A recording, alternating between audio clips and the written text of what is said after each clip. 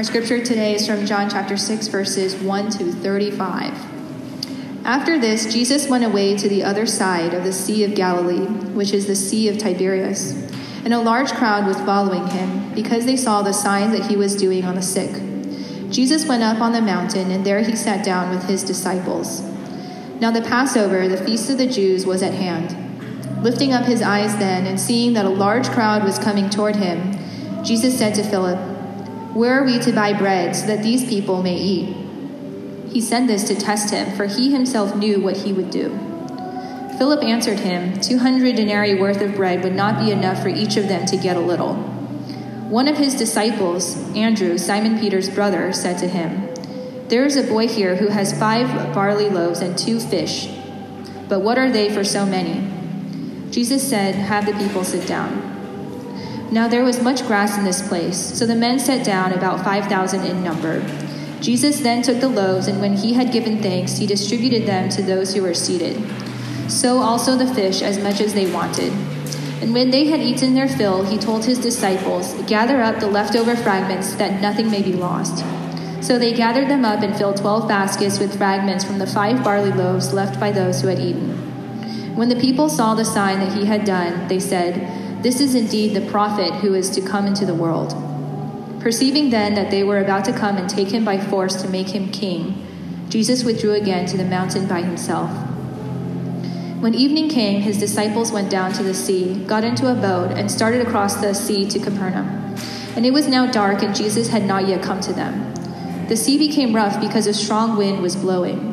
When they had rowed about 3 or 4 miles, they saw Jesus walking on the sea and coming near the boat, and they were frightened. But he said to them, "It is I, do not be afraid." Then they were glad to take him into the boat, and immediately the boat was at the land to which they were going. On the next day, the crowd that remained on the other side of the sea saw that there had been only one boat there, and that Jesus had not entered the boat with his disciples, but that his disciples had gone away alone. Other boats from Tiberias came near the place where they had eaten the bread after the Lord had given thanks. So when the crowd saw that Jesus was not there, nor his disciples, they themselves got into the boats and went to Capernaum seeking Jesus. When they found him on the other side of the sea, they said to him, "Rabbi, when did you come here?" Jesus answered them, "Truly, truly, I say to you, you are seeking me, not because you saw signs, but because you ate your fill of the loaves. Do not work for the food that perishes, but for the food that endures to eternal life, which the Son of Man will give to you. For on him God the Father has set his seal." Then they said to him, "What must we do to be doing the works of God?" Jesus answered them, "This is the work of God, that you believe in him whom he has sent." So they said to him, "Then what sign do you do, that we may see and believe you? What work do you perform? Our fathers ate the manna in the wilderness, as it is written, 'He gave them bread from heaven to eat.'" Jesus then said to them, "Truly, truly, I say to you, it was not Moses who gave you the bread from heaven, but my Father gives you the true bread from heaven. For the bread of God is he who comes down from heaven and gives life to the world." They said to him, "Sir, give us this bread always." Jesus said to them, "I am the bread of life. Whoever comes to me shall not hunger, and whoever believes in me shall never thirst." This is the word of the Lord. Thanks be to God.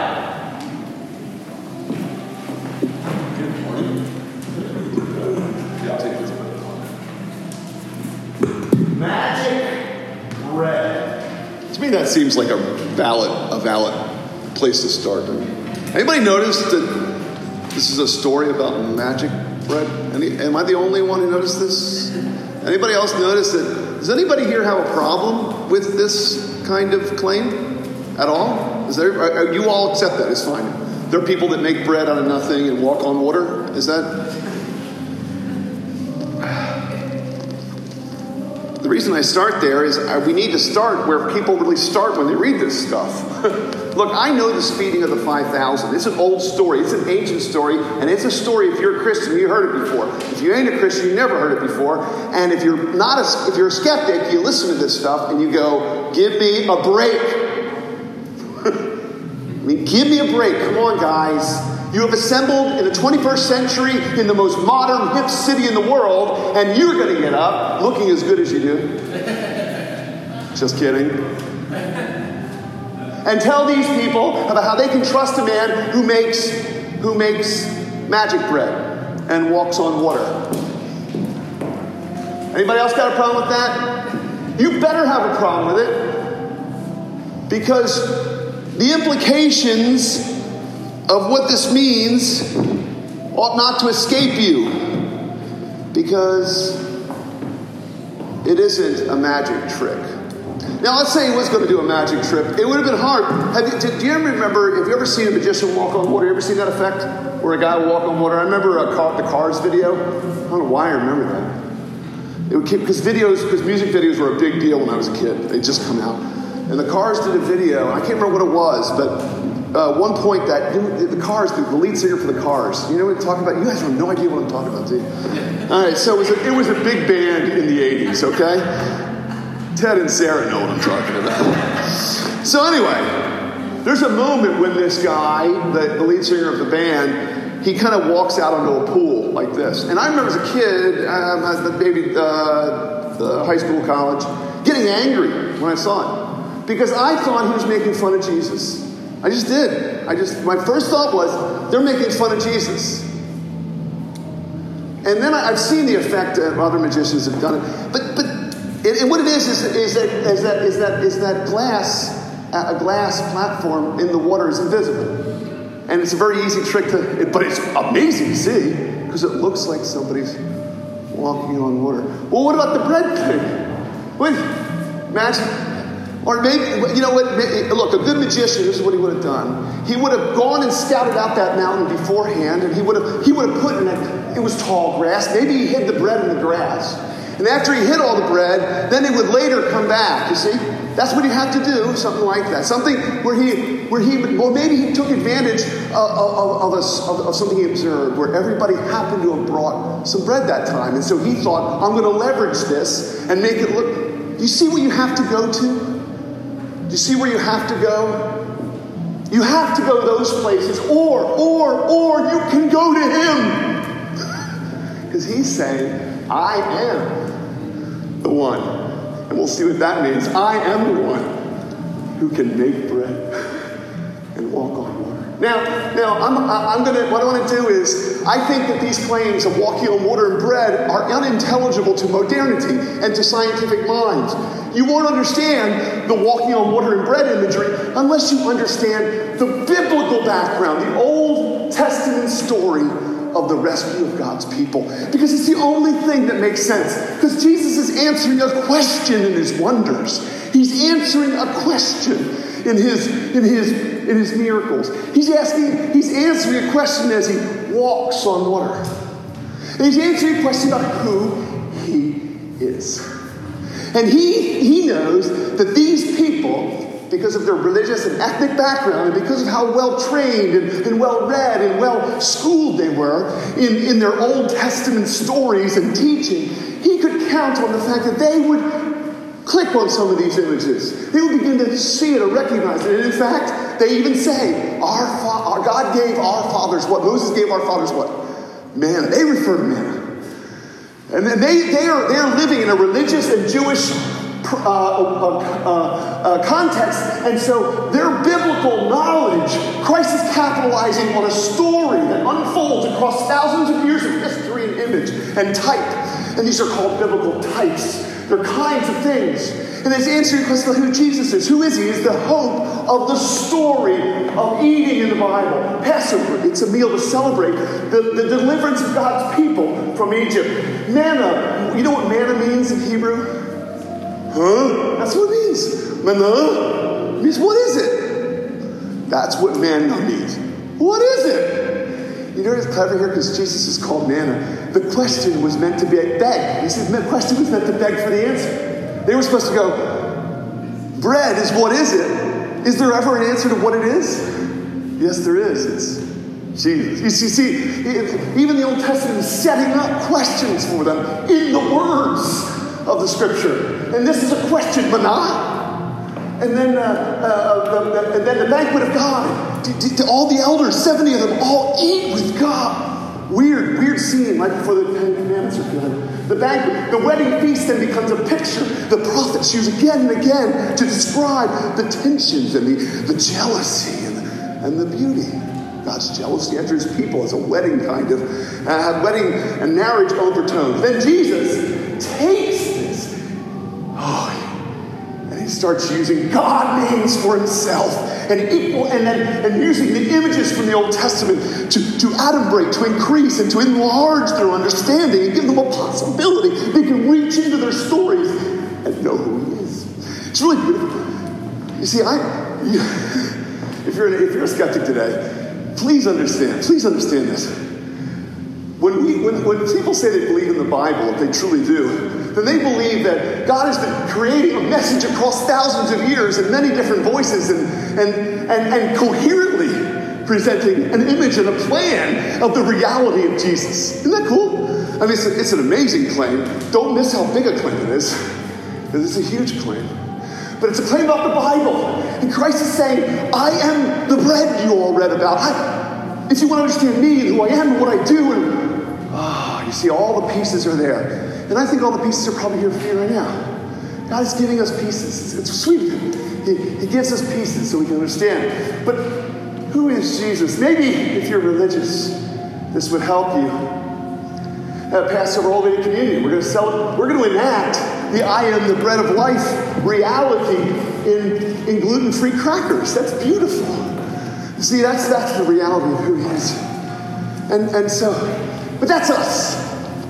Some of you may not have a religious background, and Jesus knows that. It winds up that the image of bread is an archetype for all cultures.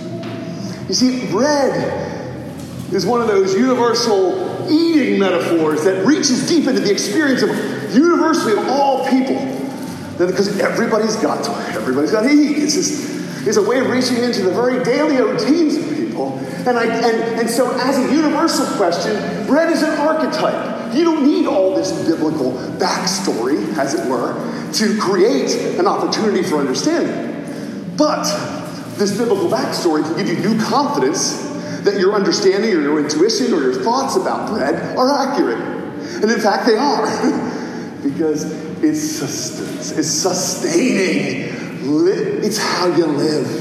You don't eat, you don't live.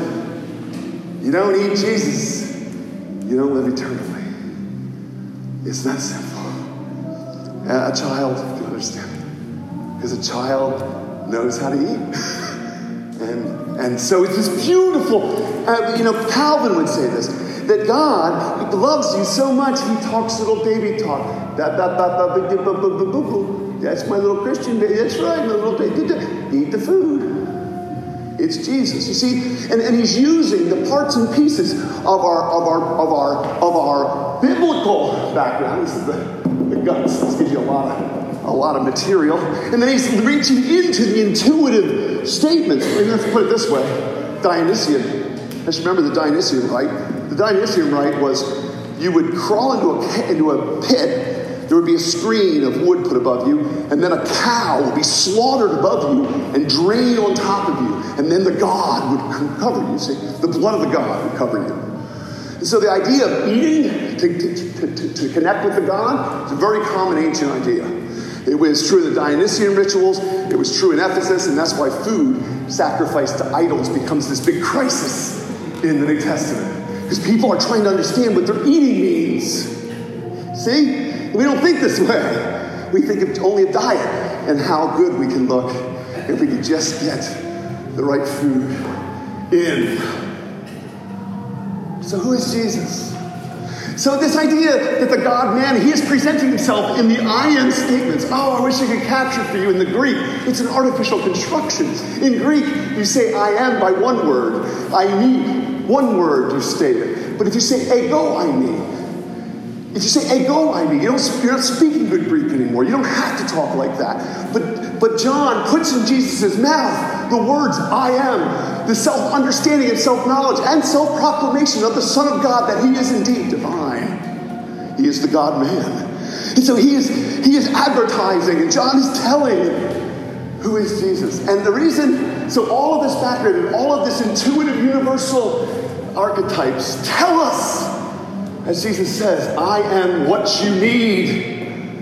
I am what you require. I'm indispensable for life. If you have what? Faith. I know it was a long text, and maybe you missed some of the parts and pieces. I'm going to come back, and one of the things I would like to do, John's chapters are very long. And John didn't write long chapters. Somebody else made those chapters long. And it's annoying because it makes these long stories that are hard to... Look, this chapter is 66 verses long. Actually, I'd like to preach on the whole chapter as one unit because I think it tells a story too, as one story. But we're just diving into the wonders of these statements. But one of the statements was right there in verse 29. What is the work God requires? So Christ has presented the religious and Jewish question, and he has aggressively done so. They are aware. They seek now to make him king. He has tapped into the depth of human needs and fears and hunger, and they follow him across the lake. And he tells them, then finally, and it's probably one of the clearest articulations, one of the clearest statements in the Bible, that you can only come to God. You can only know God, and you can only be reborn and spiritually by faith. It is one of the clearest, most unambiguous ways that God has said to Stephanie that Stephanie can never earn her salvation, that not one of you can ever be holy or good enough to please him or to earn eternal life. That it must, in fact, it has always been a gift. A gift. And we all come as beggars. So what is faith in Jesus? And the first thing it is, and I want to every week preach to this, is I'm preaching. Do you know that I want to come here? I often want to preach for what's called preaching for a decision. It's not very Presbyterian, but it's preaching and say, look, one of the privileges I have is to ask you and invite you and call you to give your life to Christ, to surrender to him, to give and believe in him totally. I write down often in detail how I want to invite people who don't know God to come to him. I do this because, to me, that's the most exciting bit. So, Christian spirituality is a living thing, biblically understood. This image of bread is meant to be accessible to you. It's drawn from the most common food source in the world, bread, a universal human experience. It's easy to want to focus on the bread part. What does it mean? What sorts of bread? Is it barley? Is it wheat? Is it gluten-free? But it is easily overburden the image, easier and press it for more meaning. It almost invites allegory. But don't miss the plainness of the image and how direct it is. Bread is the stuff of life. We eat to live. If we do not eat, we do not live. So it is eternally with Jesus. Now listen to this. When you put your trust and faith in Jesus and believe in him, you give up your efforts to earn a place with God. Wages equal death. Unless the work was no work at all, it was just simply to put your trust in Christ only for your rescue, your renewal, and your new life. Amen. I take nothing for granted. Nothing at all. Every one of you, some of you I don't know. This isn't aimed at you. This is aimed at everybody I know in this room. I do not know with any certainty or confidence that all of you are regenerate. And what I mean is actively renewed by the presence and power of God himself. I say that because one of the 12 had a demon. I ain't making any assumptions here because it would be wrong for me to do so. And in fact, the text even winds up going there for a good reason at the very end. But talking about the betrayal of Jesus. But the decision to give up working is a decision to put all of your trust in Christ, to surrender to him, to say you are nothing, to say you're a beggar before God. Yeah, that's the only way to come to him. There's a wonderful story that the inheritor of Hudson Taylor's work was, I can't remember his name right now, in China, and he was being visited by a very famous theologian. And they were talking together, and he asked Newell, he said, Newell, would you pray for me in my work for China? Would you pray that I would be nothing? And Newell said, dear brother, dear brother, you can take it by faith. You are nothing. Amen. Don't be afraid of the 0 hour. Don't be afraid of the 0 point. Don't be afraid of discovering that you are empty of possibility because he is full of doing the impossible. And so don't be afraid. Second, that was addressed to anybody here who has not yet fully given their life to Christ. But let me follow it up with those of you who know him. Feed on Jesus then. Yet I mean feed on, get sloppy. I mean feed on Jesus. I want us to have I remember my pastor when I was a child, when we first started the church, he was a great preacher. He was a southern gentleman, he had a wonderful drawl. And I remember he would say to us, I don't understand how you all eat watermelon. And I was, because when I was a child, growing up in Mississippi, he described how they would work in the fields during the day, and they would put the watermelon in the water, in the river or in the streams, and so it would be cold by the end of the day. And he said watermelon's so common where he was growing up, you don't ever eat down to the green part. You just crack it open, reach in, and eat the guts. Just eat the good stuff. That's what I want you to do with the Bible. I want you to go nuts. Get in there and get dirty, because we're going to feed on Jesus. And what does that mean? What does that mean? Your devotional diet is the first and one of the most important concerns of your whole life. Yes, Tom, you've recently become a Christian. One of the most important things you will do for the rest of your life is read the Bible. For the rest of your life. In fact, I would say this, your devotional diet is going to determine so many things about what's possible in your life and about the extent of your maturity and about your growth and your devotional diet. How many of you pay careful attention to your physical diet? Yeah, a lot of us are. We vary. We're good about diet. We're good about timing, knowing you don't eat after 8. How many know that? I don't eat after 8 because if you eat after 8, just feels fat. I don't think it's true or not. I don't know if it's true or not, but I've heard these things. And we're always trying to manipulate or control our diets in order to get a particular result. The svelte body and all that stuff. I wish we paid that much attention to how much we feast on him. Because you feast on Christ when you open Numbers. You feast on Christ in Psalms. You'll feast on Christ in Isaiah, in Proverbs. You'll even feast on Jesus in the book of Numbers. Because he is there. He quoted them. He owned them. He's owning them here. And he's saying, by them you will find me if you look for me. Oh, it's beautiful stuff. Now look, I would say vary your diets.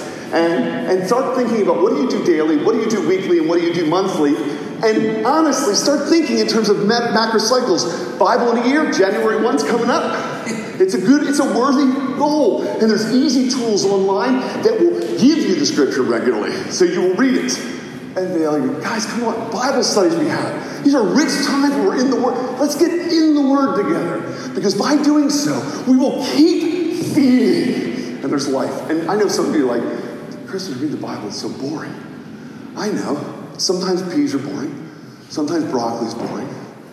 Sometimes spinach is boring. But we all know you've got to eat your vegetables. So if reading your Bible is equal to reading vegetables for you, I don't care. Go eat your vegetables then. Because you'll thank me later. I sound like my mother. All right. So right? The diet. You know how important this is. I vary my diet constantly. Sometimes I'll read vast parts of Scripture. Sometimes I'll just focus on one thing to memorize. Because we can, a trick I've learned? Because you can go online and print just about any part of Scripture you want, print a part of Scripture that you can put in the car or make a couple copies. You have one in the car, one in your wallet, and then one at work on the desk. And that way you can surround yourself with certain Scriptures you want to soak in. You want to fill you. Snack. In other words, I'm trying to encourage you to learn to snack on Jesus. Amen? Let's snack on the bread of life. It doesn't say we have to eat a lot to get eternal life. We just have to eating. Let's eat. Let's snack on Jesus. But I want your devotional diet to be something you're aware of. Will you come to me and maybe perhaps we can hold each other accountable about diets? It's really important. It can be very helpful to you. Second, what do I learn from this about how do we do life together? And I really think this is important. To-do lists from hell or breadcrumb trails. Which one do you want? What I mean is, a lot of times, Christian community is really, whether we realize it or not, the biggest wall of Christian community is there's a to-do list that we've got for people that they've got to fill out before we can really come in. What would the to-do list be at First Pres? Just believe me, we have one. Even though you say we're not very self-righteous here, We all have to-do lists. We all have lists that we want people to satisfy in order to be welcome with us. What's your to-do list? I think we need to be critical of those. Because whatever we're doing to teach people to earn their salvation denies Jesus, blurs the cross, and robs them of his power and dignity. It erases freedom from the church and blemishes the cross. Oh, let's get rid of all that. Let's be careful that there is a certain easiness about coming into the community. You know, a certain welcoming that doesn't set standards, but what leaves a trail of breadcrumbs. You get where I'm getting right here? I'm saying, make Jesus a breadcrumb. Are there breadcrumbs you're dropping in your life so that people want to be a part of this community? I was hoping last night when we were at dinner last night, me and all the singles. That's a dirty word around here. We don't use that word. Anyway, yeah, I know. We don't have singles ministry. That's silly. We said ministry. But breadcrumbs. And there was a young woman there who I didn't know. I don't know who she was. I don't know where she's going. Her name's Naomi. It doesn't matter who she is. She's sitting there, and we're all talking about church. You know what we're doing? We're talking and we're enjoying our love and this energy. And oh, by the way, Abby, just so you know, we realized we were the non-art friends. We were all your non-art people, and we were all at the non-art place doing non-art things like Philistines do. Anyway, yeah, I know. He invited us to his art show and introduced us as his non-art friends. Anyway, but what were we doing for Naomi or anybody else who's paying attention, or maybe even a server walking by? I'm telling you what we're doing. I hope we're doing it. We're dropping breadcrumbs. Life. Let them hear it. Let them hear it from you. Let them gather around you and go, I have heard that woman at work. What's she talking? Life. And I'm telling you, there is a grace you know and a mercy you have obtained and a freedom you have known in Jesus that you should be pretty darn sexy to this world. And I mean sexy in a beautiful way, in a godly way. I mean, you should be attractive and drawing people to Jesus through the breadcrumbs. What is that? Are you feasting on Christ so deeply that crumbs are being made? See? The images really, really pop, don't they? They begin to give life to us and challenge us. Free. We need to move from Twinkies to tuna. I'm sorry. Idols give indigestion. From Twinkies to tuna. In other words, it doesn't matter if it's garbage or if it's a good thing. Tuna's good. Twinkies are garbage. I think we understand that, right? Twinkies to tuna. Idols give indigestion. You know what I realized the Bread of Life thing does? It gives us a little clue to finding our idols. Yeah, you want to find out what you really worship? What gives you life? Like, what do you say? What would you say like this? Like, man, that really sustains me. Now, I'll tell you, golfing really keeps me going. Really? So as a pastor, I've learned over the years, find what people feed on. Man, I just love football, or I just love art, or I'm really, and you'll listen and you'll find that every one of us has things that sustain us and feed us. And one of the ways we can find our idols that we're worshiping more than Him is when we are feeding on things, and they are the things that get us by. Like there's good things like alcohol. There's good things like that. Like there's good, like Vicodin or Oxycodone. Things like there's drugs out there. There's the good things. But what happens when they become your sustenance? What happens? You know, the clearest one is heroin. Heroin is the clearest form of worship of God I've ever seen, because you surrender completely whatever it is, your food, everything to live, just so you can get high. That's worship in its clearest. That's why fasting leads us back to Jesus, because we learn He is the essence of life, and our appetites are not what make us happy, and satisfying them does not bring peace. And fasting teaches that and takes us back and makes us realize, whether it's Twinkies or tuna, idolatry is idolatry. And when Twinkies, I mean maybe the internet sustains you. Maybe Facebook sustains you, right? Maybe who knows, all the popcorn we eat in our lives. Feed on Jesus. What's the final point? This is where things get weird. Paul does this in 1 Corinthians 6. Oh, this goes, don't you know? Look at, where's my cracker? So this is supposed to be, this morning when we go to communion and you receive this by faith, this will be Jesus to you. In a sense, a place that the grace of God flows. It's not magic or anything. It's just his spirit in it. Now, as I do this, if I'm going to eat this, that's the word now. So this little cracker now is going to become my finger and my thumb and my hair and my nose. And so you are what you eat, right?